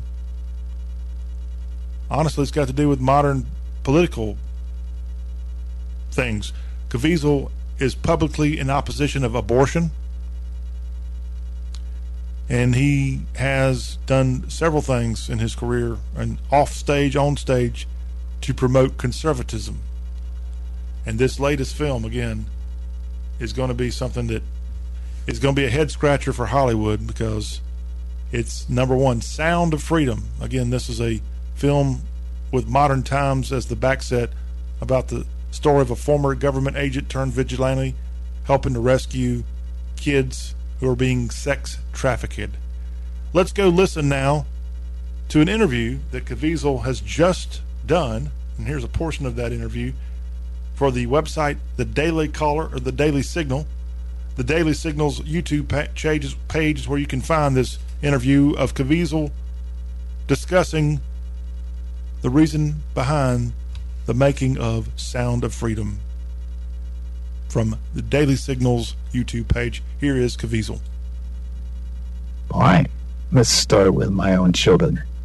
My wife and I adopted 3 children from China, and became very well aware of the dangers that children go through globally, even through the orphanage program. Next step is this man called me up, said, do you want to do something that really can light things up? Now I'm going to go back to The Passion of the Christ. I saw what that did to this world globally, and it was a very difficult film, and obviously we took a lot of fluff putting that thing out. But it did a great amount of good, and it went against the media's narrative. This one is also part of that, because it's going against what's going down at the border. I've said this over and over again. If you don't have a border, a south border, you don't have a country. By the rules, sovereign country, you have to have borders. We don't have a southern border. It points a big light on grooming. A lot of that going on in the United States right now. laws that are just abortion, killing a baby 27 days after they're born. All of this is a war on our children, and the public ain't happening. Don't want this happening any longer. And so all of that, when we came to Washington, many of them asked me, well, what can I do for you? Once we were done talking, I said, we want to help you. We want to give you a weapon, and this is what it is. And so now we have guys like Elon Musk that are coming in and helping us out. Ivanka Trump just tweeted the other day, and this is growing. It's a big, big movement, and it really is fighting for the survival of our country, our republic, especially for our children, that God's children are no longer for sale. That is Jim Caviezel in an interview he did with the YouTube page for The Daily Signal. Go check it out. This guy doesn't hold back. The very talented actor who stars in the new movie Sound of Freedom, which is out right now. The true story of a former government agent turned vigilante who helps rescue hundreds of children from sex traffickers. And it's the #1 movie at the box office. Attaboy, Jim Caviezel, and for everybody involved in the making of this new film. Other new films making their debut this weekend: Joyride. It is out this weekend. It's a comedy following 4 Chinese-American friends as they bond and discover the truth of what it means to know and love who you are while they travel through China in search of one of their birth mothers. That's out this weekend. Ought to be ridiculous, but maybe funny too at the same time. And then you got a mystery thriller hitting theaters this weekend, Insidious: The Red Door. Ty Simpkins, Patrick Wilson, and Rose Byrne star in this as the Lamberts must go deeper into the further than they ever have been before to put their demons to rest once and for all. Insidious: The Red Door in theaters this weekend. And that's a look at your movie spotlight, the Dixie Cinema feature that we call here on our Friday Y'all show. Go get you a big old bucket of popcorn and watch a couple of these movies. We're going to wrap things up right after this break here on Y'all.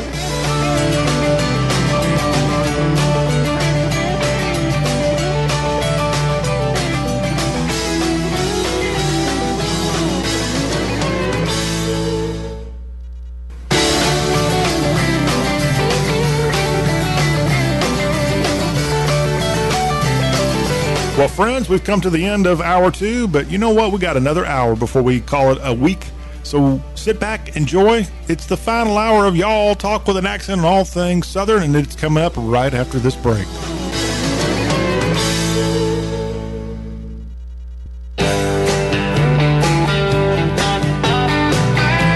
It's the final hour of this Friday edition.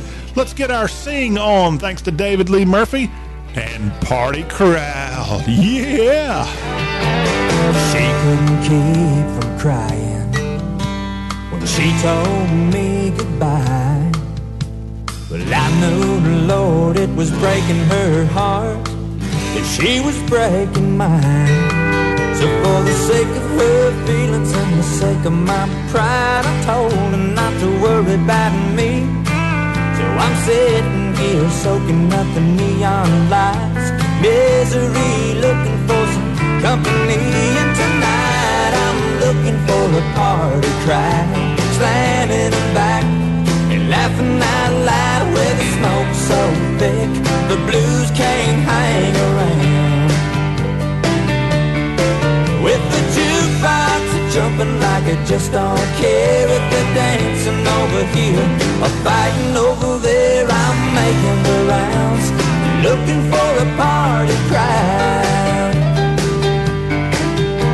It'll dawn on me tomorrow, wherever I wake up, I'll look back and try to recall just where the heck's my truck. So take my keys and lock them up tight, and let the good times flow. And I worry about tomorrow when it comes to light. The night's still young and I'm on the road tonight. I'm looking for a party crowd, slamming them back and laughing out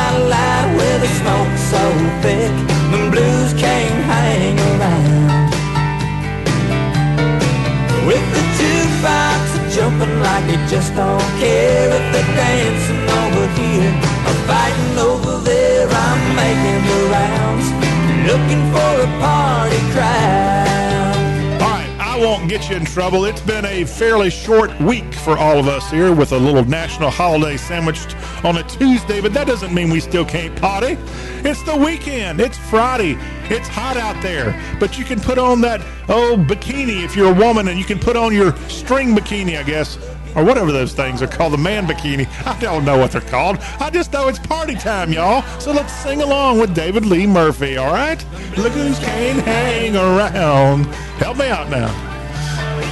With the jukebox jumping like it just don't care if they're dancing over here or fighting over there. I'm making the rounds, looking for a party crowd.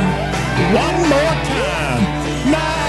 I'm looking for a party crowd, slamming them back and laughing out loud where the smoke's so thick the blues can't hang around. Let me hear them woofers ring now. With the jukebox jumping like it just don't care if they're dancing over here or fighting over there. I'm making the rounds, looking for a party crowd. You know, I think I'm gonna go to Nashville one day. I think I might have it. No, I'm just kidding. I've been to Nashville, not to sing, but I have actually performed on the Grand Ole Opry. Nobody was in the audience, but I was right there in the circle. So I've done it. I made it. Mama, I made it to Nashville. Mama's still here, by the way. Okay, enough of the silliness. And the reason I was talking about bikinis, by the way, Thursday was National Bikini Day, so that's why bikinis were on my mind. I need to talk about ice cream because it's National Ice Cream Month, as we told you in hour 2. You know what else is coming up, or what's going on, really, starting today? It's the Major League Baseball All-Star Game. It's going to be Tuesday in Seattle. And I know we just had the 4th of July, and how wonderful of an American thing. It's a real American thing to have the 4th of July. Well, guess what? It's a real American red, white, and blue thing to have the Midsummer Classic. And it's coming Tuesday way out in Seattle. The M's hosting this year's All-Star Game. They're hosting it for the 3rd time in franchise history. You know, they won't give it to Atlanta. They take it away from Atlanta because of a Georgia voting deal. The Braves got revenge. They won the World Series 2 years ago for that stupid decision by Major League Baseball, falling victim to Stacey Abrams' wokeness. Seattle's got the Major League Baseball All-Star Game this year. And I want to tell you a little bit about the All-Star Game, but really what I want to do is tell you about a good baseball song to go along with this segment we call here on the Y'all Show, Friday edition, the Free for Y'all. And so, first up, baseball. Baseball's been having its All-Star Game since back in the days where the American League and National League teams only really faced off in the World Series. You had to go to the All-Star Game to go have these teams, these guys from baseball teams that would never even see each other on a diamond, would at least that one time a year get together and have an All-Star baseball game. And I think the baseball world had it better than any of the other professional leagues where they had so-called all-star games. And we've had baseball all-star games going on, nearly 100 years or so. Back in 33 and 34, fans started selecting the 18 starters for the game, and the managers chose the rest of the team's players. So there's been this whole all-star fun fan participatory type thing going on for a while, and that makes it more democratic, you could say. And we got some great stars on this year's Major League Baseball All-Star team. Some of them, though, like Shohei Ohtani with a blister on his finger, I don't know if he's even going to show up for the thing in Seattle. He may be skipping out. But it's the Midsummer Classic, and it's called that for a reason, because it's truly a great opportunity to showcase how awesome baseball is. The first All-Star game actually did not happen until 1933 at Comiskey Park in Chicago as part of the 1933 World's Fair. Y'all remember that? Yes, the All-Star game. In fact, from 1959 to 62, I didn't know this, 2 All-Star games were held each season in order to increase the money going to the players' pension fund. 2 different All-Star games. I wonder were they back-to-back days maybe? I wasn't around back in 59. But it's, again, one of the rites of passage of summer, and it's an American tradition having the baseball All-Star game. By the way, next year's All-Star game is going to be at Dodger Stadium in L.A. Atlanta still not getting the All-Star game after they ripped it away from Atlanta's hearts and put it in Colorado, of all places, 2 years ago. The All-Star game, by the way, as I said, it's in Seattle this year, and the fun is a multi-day event. If you're able to get to Seattle, the fun starts tonight. You actually can tune in and see the HBCU Classic.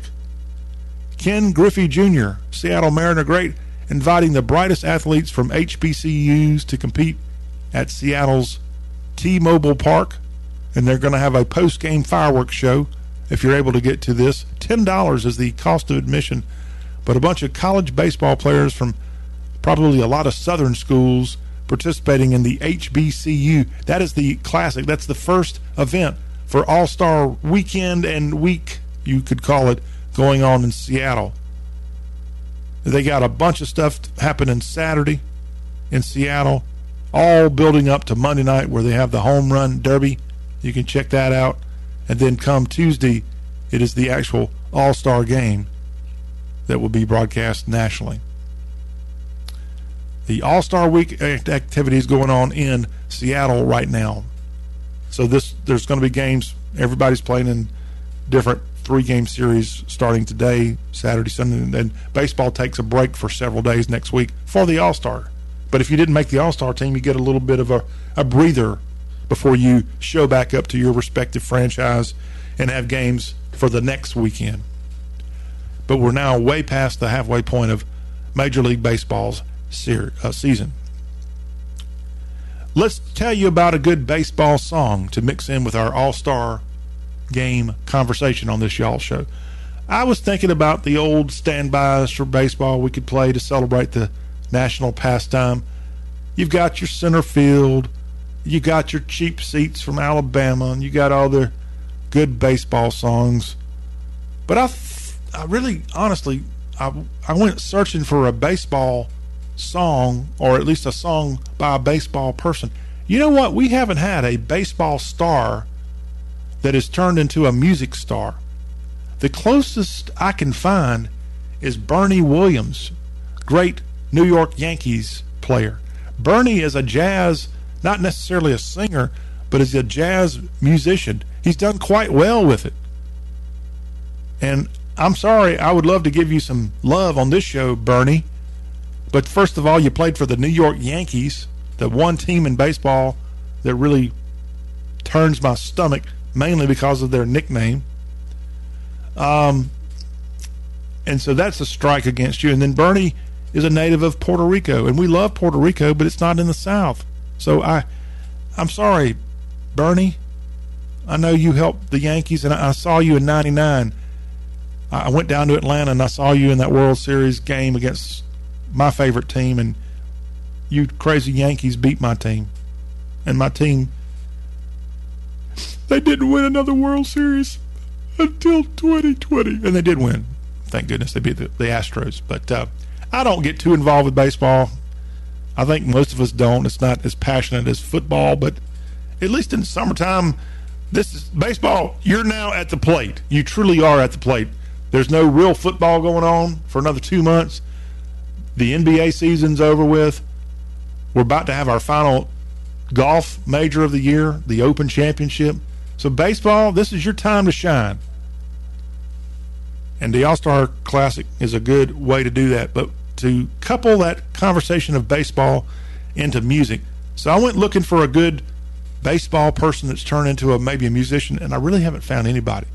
And that's sad, because I can tell you for a fact, in basketball, people like Wayman Tisdale became a very good musician, and there have been other NBA people who've done pretty good with, I know, rap, but I don't play rap on this show. As far as football, now football's done great. Mike Reed, former Cincinnati Bengal, very good pro football players, had a great career in country music, for example. And there have been other really very good singers who have come out of football, professional football. I just couldn't find anybody for baseball, so therefore I had to go to Plan B. I went searching for a great baseball song by a great Southerner, and I found it. The odd thing is, this person that I'm about to play you the song for has another person that's got the exact same name, spelled exactly the same way, that was a great Major League Baseball player. So today we're going to play The Greatest from Kenny Rogers. Not the baseball player, but the singer. First, let me tell you about the baseball player. He's from Savannah, Georgia. Kenny Rogers. Kenny is 58 years young. Kenny had a long, long career. 4-time All-Star. Did a great job playing primarily for the Texas Rangers for a couple times. That's where he got a couple of his All-Star appearances. Kenny retired from baseball after his stint with the Detroit Tigers in 2008, but he began his career back in '89 for the Rangers, played for the Yankees, Athletics, Mets, Rangers again, then the Twins, the Rangers the third time, before wrapping it up with the Detroit Tigers. He won a World Series with the Yankees when Bernie Williams would have been his teammate there in the Bronx. Had a couple of Golden Glove awards, 5-time Golden Glove award winner. He's in the Texas Rangers Hall of Fame. And he actually graduated from Plant City High School in Florida. From Plant City, Florida is where he went to high school before going straight to the minors, working his way up to the majors. Kenny Rogers. I don't know exactly where he's living these days, but yeah, he was a heck of a pitcher and achieved more than 200 wins. He is second all-time in pickoffs, had 93 pickoffs up on the mound, and might have been because of his name, Kenny Rogers. People always probably thought he was the singer, but no, he was a great baseball player. Now to Kenny Ray Rogers, the singer. Kenny Ray Rogers, born in Houston, Texas in 1938. We lost him right when COVID was going on. March of 2020, we lost Kenny Rogers as he died in Sandy Springs, Georgia at age 81. And sadly, his death was really not covered because of the unbelievable pandemic going on at that time. And the media's infatuation with bringing down Donald Trump also covered up all the headlines back then during that election year. But Kenny Rogers had, we know, this incredible recording career, the first edition, then his solo career and more, and had so many great songs. I would love to just play every single one of them. One of the true characters of music, not just country, but what he did, his style, his voice, his coolness, and then his partner in so many ways, Dolly Parton, and what they did together was magical. Kenny Rogers. And it was right at the end of his music-making career that he came out with this song called The Greatest. It was from She Rides Wild Horses. This came out in 1999. Oddly enough, this song got a fair amount of airplay, but it did not go into the top 20. In fact, it peaked at 26. It was another song from that She Rides Wild Horses album that went all the way to number 1. Buy Me a Rose. Remember Alison Krauss and Billy Dean on that one? That would be Kenny's last number 1 song in 1999, Buy Me a Rose. But from that same She Rides Wild Horses album, you had this song that I'm about to play called The Greatest. And what a great song he had. And as I said, it was a song essentially about baseball. And we love the fact that Kenny took this American pastime of baseball and put it out in music form for so many to enjoy. And he did just that right at the turn of the century. The Greatest was written by Don Schlitz, one of the great country music songwriters. and was released in April of '99 as the first single from that album, She Rides Wild Horses. That album, did it get any kind of sales status? I don't think it did. And this was put out on Kenny's own record label, Dreamcatcher. I do remember that. And what a fantastic memory from more than 24 years ago now. The song was about a little boy playing baseball by himself. I'm going to play it for you now. Again, The Gambler, Kenny Rogers, as we celebrate the All-Star Game Tuesday in Seattle. No better way to celebrate baseball and its importance in American history than to pull out one of our great baseball songs, this time from the Houston Kid, Kenny Rogers, right here on the Y'all Show. Little boy in a baseball hat stands in the field with his ball and bat. Says, I am the greatest player of them all. Puts his bat on his shoulder and he tosses up his ball. And the ball goes up and the ball comes down. Swings his bat all the way around. The world's so still you can hear the sound. The baseball falls to the ground. Now the little boy doesn't say a word, picks up his ball, he is undeterred. Says, I am the greatest there has ever been.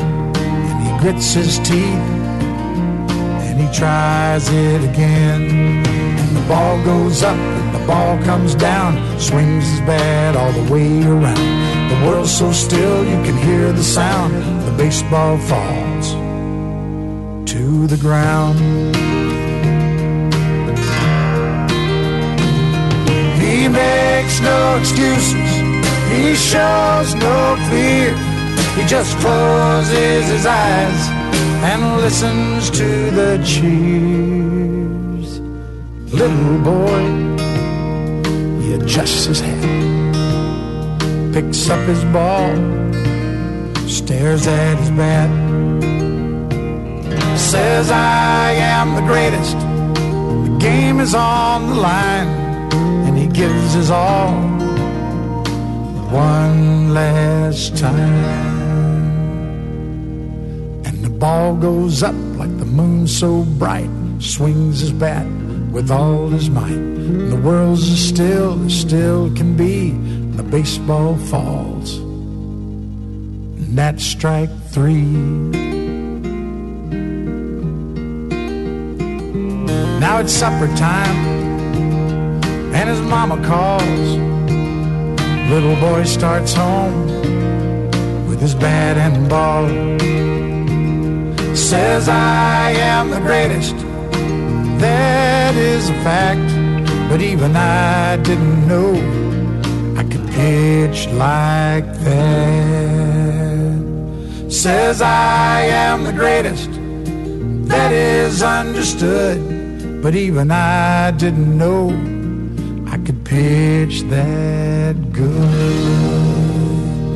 The Gambler, Kenny Rogers, and a song put out in 1999 on his own Dreamcatcher label, and that is The Greatest. How about that? And we play that today not only to honor the Gambler, Kenny Rogers, and his musical legacy, but to tell you that baseball has the center attention right now, and the All-Star Game, the Midsummer Classic, is Tuesday in Seattle. And if you're a baseball fan, enjoy these next few days. This is the Y'all Show, talk with an accent on all things Southern. Whether you're a Cardinals fan, if you're one of those dreaded Cubby fans, or you've got any of these other Southern teams like the Rangers or Astros or Braves or Rays or Marlins or Nats, we appreciate you. And hey, got to give credit to those Reds. They're leading the NL Central right now. Baseball, from a professional standpoint, looking mighty, mighty good right now. Although I could do without those crazy logos on the sleeves now. And my God, who decided to put logos behind the pitcher's mound of corporate logos? That's just tacky tacky. And I think that's not some kind of TV generated image I'm looking at. I think that's like actually put down there on the sod and on the dirt there at the pitcher's mound. Kenny Rogers would not approve, neither the singer nor the old pitcher for the Rangers. I can assure you that. We will come right back here on the Y'all Show, and when we come back, we've got a look at some hashtag hullabaloo fun, social media, where we talk about the South. We'll have that right after this break here on Y'all. It's Friday. Get your party on, get your baseball on, or if you don't, you're out.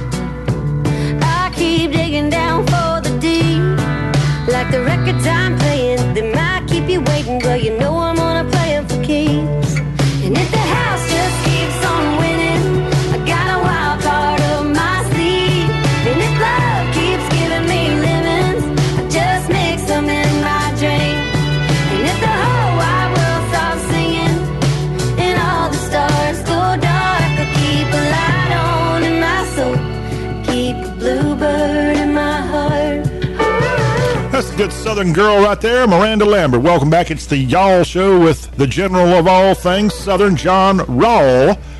John Rawl, comma y'all. Good to have you back here on this Friday edition of You All, the show about the South. And we've got now our hashtag hullabaloo section where we go on social media and find just the most amazing things out there. And I bet you Miranda Lambert would love to take this little challenge here. It's How Southern Are You? It's a little game that I found, and I'm going to tell you all about it. And I have to credit Beth Carter at Beth Carter 007. Beth Carter is an award-winning best-selling author, including the popular Coconut series. Beth Carter has written a cookbook. She's also a nonfiction writer. She writes with humor, heart, coffee, and wine. BethCarter.com is the website. How about that? I'm about to research her and see if we can't maybe get her on here as a guest sometime. Beth Carter, good old BC in the house. And Beth, we got to give you credit because you have inspired us today to dig into what you've been putting out on social media. So Beth has just posted on her Twitter account at Beth Carter 007, LOL, I'm definitely Southern with a score of 25. I'm going to ask my husband, who's from New Jersey. His will be far less. He won't even know what some of this is. Your turn. And what she's got is a post. I don't know who gets the credit for creating this post, but it's a post of a graphic called How Southern Are You? And you get a point for every food that you've tried. How Southern are you? A point for every food listed here. And there are, count this up, 1, 2, 3, 4, 5, 6, 7, 8, 9, 10, 11, 12, 13, 20. There's 39 options here. 39 options. And according to the rankings, if you only get between 1 and 5 points, you might be a Yankee. If you get between 6 and 10 points, how's your mom and them is the description of what you get if you're in that subset. If you're in the 11 to 15 responses positively, you're born and breaded, not bred, born and breaded Southern. And then if you get 16 or more of these things, you are show enough Southern, according to this little graphic somebody's come up with. How Southern are you? 1 point for every food that you've tried. So get ready, everybody. There's going to be 39 of these things. And do like I'm going to do. If I can find a, well, I don't see a pen right here in front of me, isn't that? I'm in luck. I got one. Yay. All right, so I'm going to write these down. You write down yourself how you score on this test of how Southern are you. 1 point for every food that you've tried. It doesn't say you have to like it. You just have had to have tried one of these 39 items. So are you ready? And let's be honest, don't cheat. Don't you dare think about cheating on how Southern are you. 1 point for every food you've tried. Here we go. Number 1, peach cobbler. Number 2, sweet tea. Number 3, chicken and dumplings. Number 4, cornbread. Number 5, gumbo. Number 6, frog legs. Number 7 is chicken fried steak. 8 is hush puppies. 9 is white gravy. 10 is grits. 11 is oyster salad. 12 is congealed salad. 13 is fried green tomatoes. 14, pickled pig's feet. Next is red-eye gravy. Next is chest pie, followed by turnip greens, Hoppin' John, good South Carolina dish there. Chicken livers is next. A tomato sandwich, perfect for July, by the way. Rabbit stew. Red beans and rice. Brunswick stew. Corn pudding. Fatback. I didn't know you would consider fatback a food, but it's on this list of 39 Southern delicacies. Next up is fried bologna. Most would say bologna. Fried bologna is on here. How about fried okra? That's pretty darn Southern right there. How about boiled peanuts? Yeah. How about chitlins? That's on the list. You should get 5 points if you've had chitlins. Pear salad. Up next, butter beans, followed by jambalaya. Deviled eggs is on the list. Po' boys. They don't say which kind of po' boy. Fried gizzards. Coca-Cola cake. Only a few left here. Gator tail, followed by poke salad, and last on the 39 listings of options here, ambrosia. Those are 39 things that if you get a point for everyone, is there anybody out there with a perfect 39 score on the test of how Southern are you? I'm afraid I might be showing up on this test here in the first category option there is, which is that score if you get between 1 and 5. If you get between 1 and 5, you're considered the, quote, might be a Yankee. Oh. Have you tallied up your numbers? If you do, hit me up. Tell me how you did on our text line here at the Y'all Show. How did you do? All right. My unofficial results, not that you care about me, but I guess if I'm doing a show about the South, I kind of need to have my ducks in a row, right?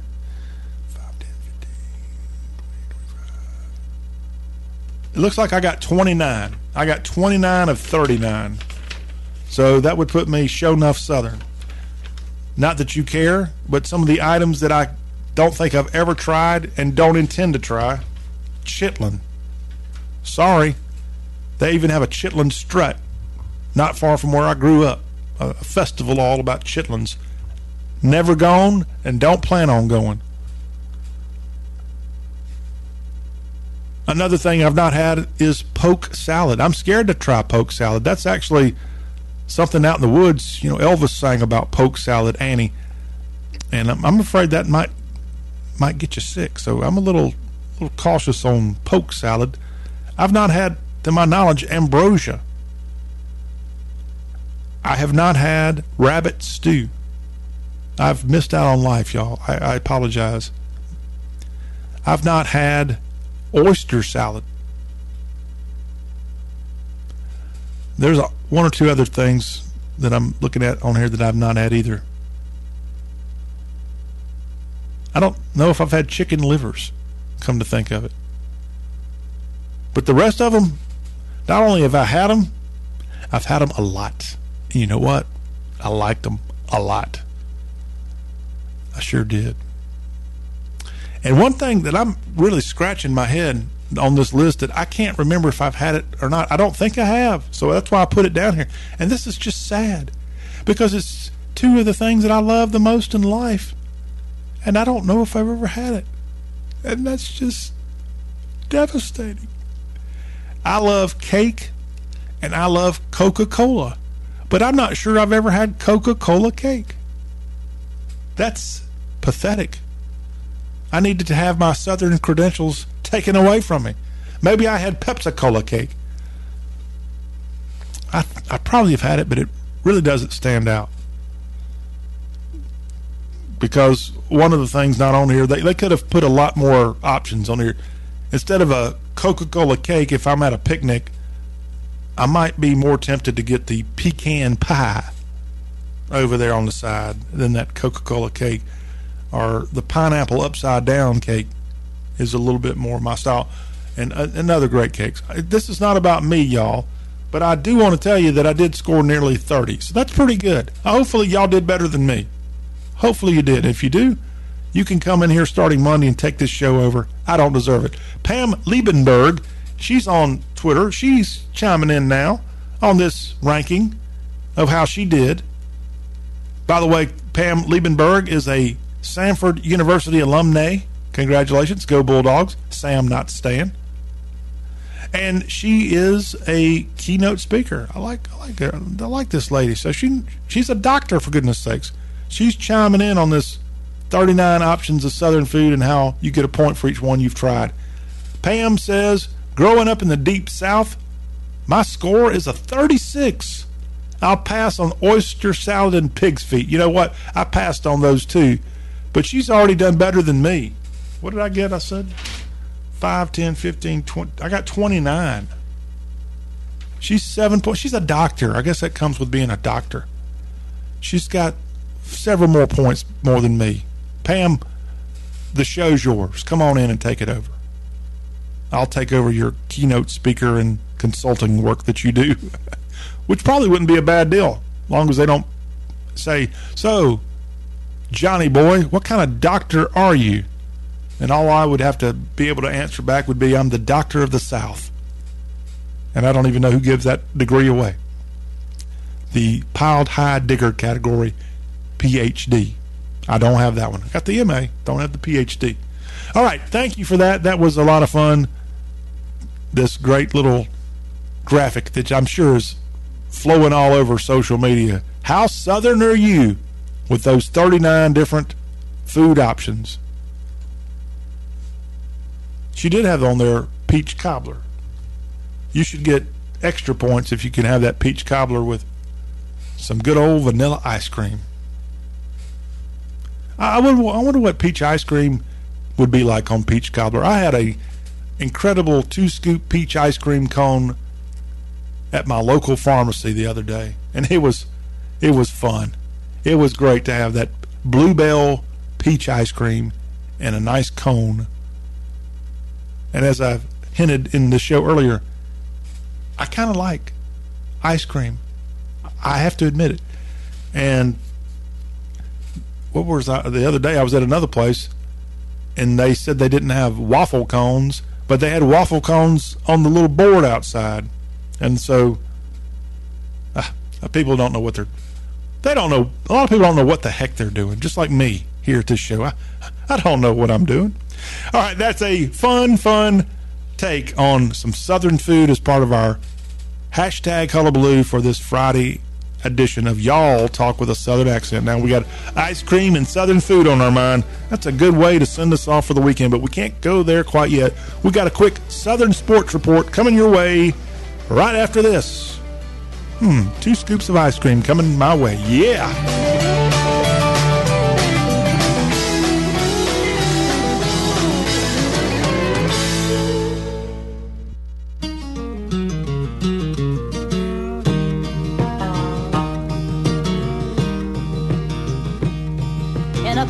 shop in Chicago on a sunny summer day. A couple gazes at the wedding rings there on display. She smiles and nods her head as he says, honey, that's for you. It's not much, but it's the best that I can do.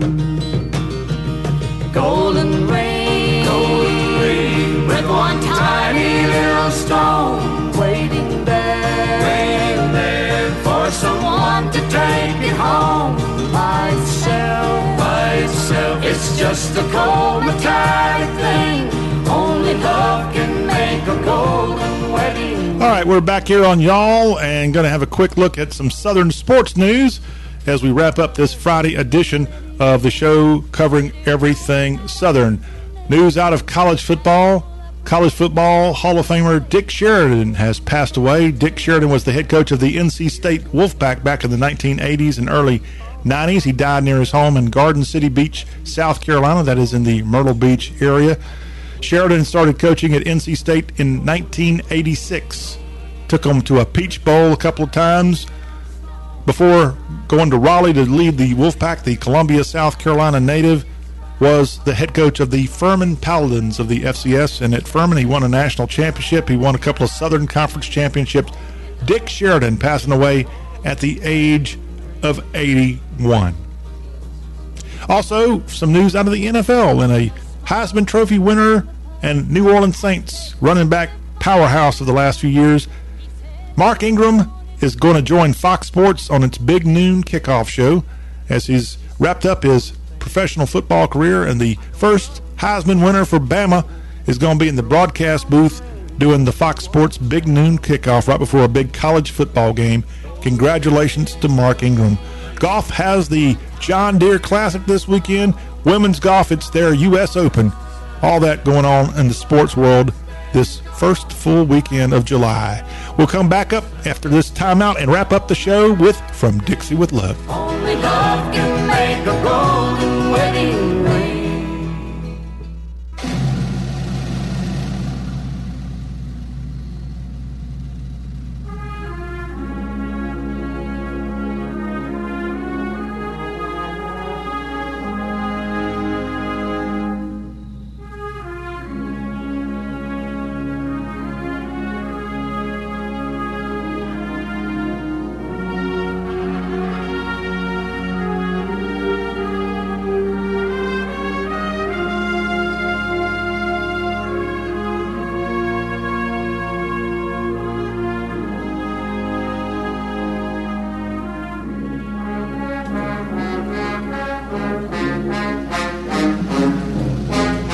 We've come to the end of the week here. A little short week with only 4 production days as we had 4th of July on Tuesday, but a very good week nonetheless. Hopefully you all have had a very special patriotic week and will continue the fun into the weekend. Going to be a hot one out there. Be careful, be safe. We'll get back here together Monday for the Y'all Show. We'll have Megan Headwall joining us once again in the Y'all Show. And a reminder, if you've got questions, suggestions, recipe tips, etc., love to hear from you here at Y'all. Our number you can text anytime, 615-208-4184, as the Y'all Show is available not only on awesome radio stations, but we're available in podcast form at iHeartRadio, the TuneIn app, also the iHeartRadio app, the TuneIn, Spotify, also the Apple Podcast, and we're on the iTunes app. There's so many I got to keep thinking about it. But we're out there, y'all. That's just trust me on that. We're also at y'all.com. Have a wonderful weekend. We will see you back here Monday for the show that shakes the Southland. This is Y'all, powered by y'all.com.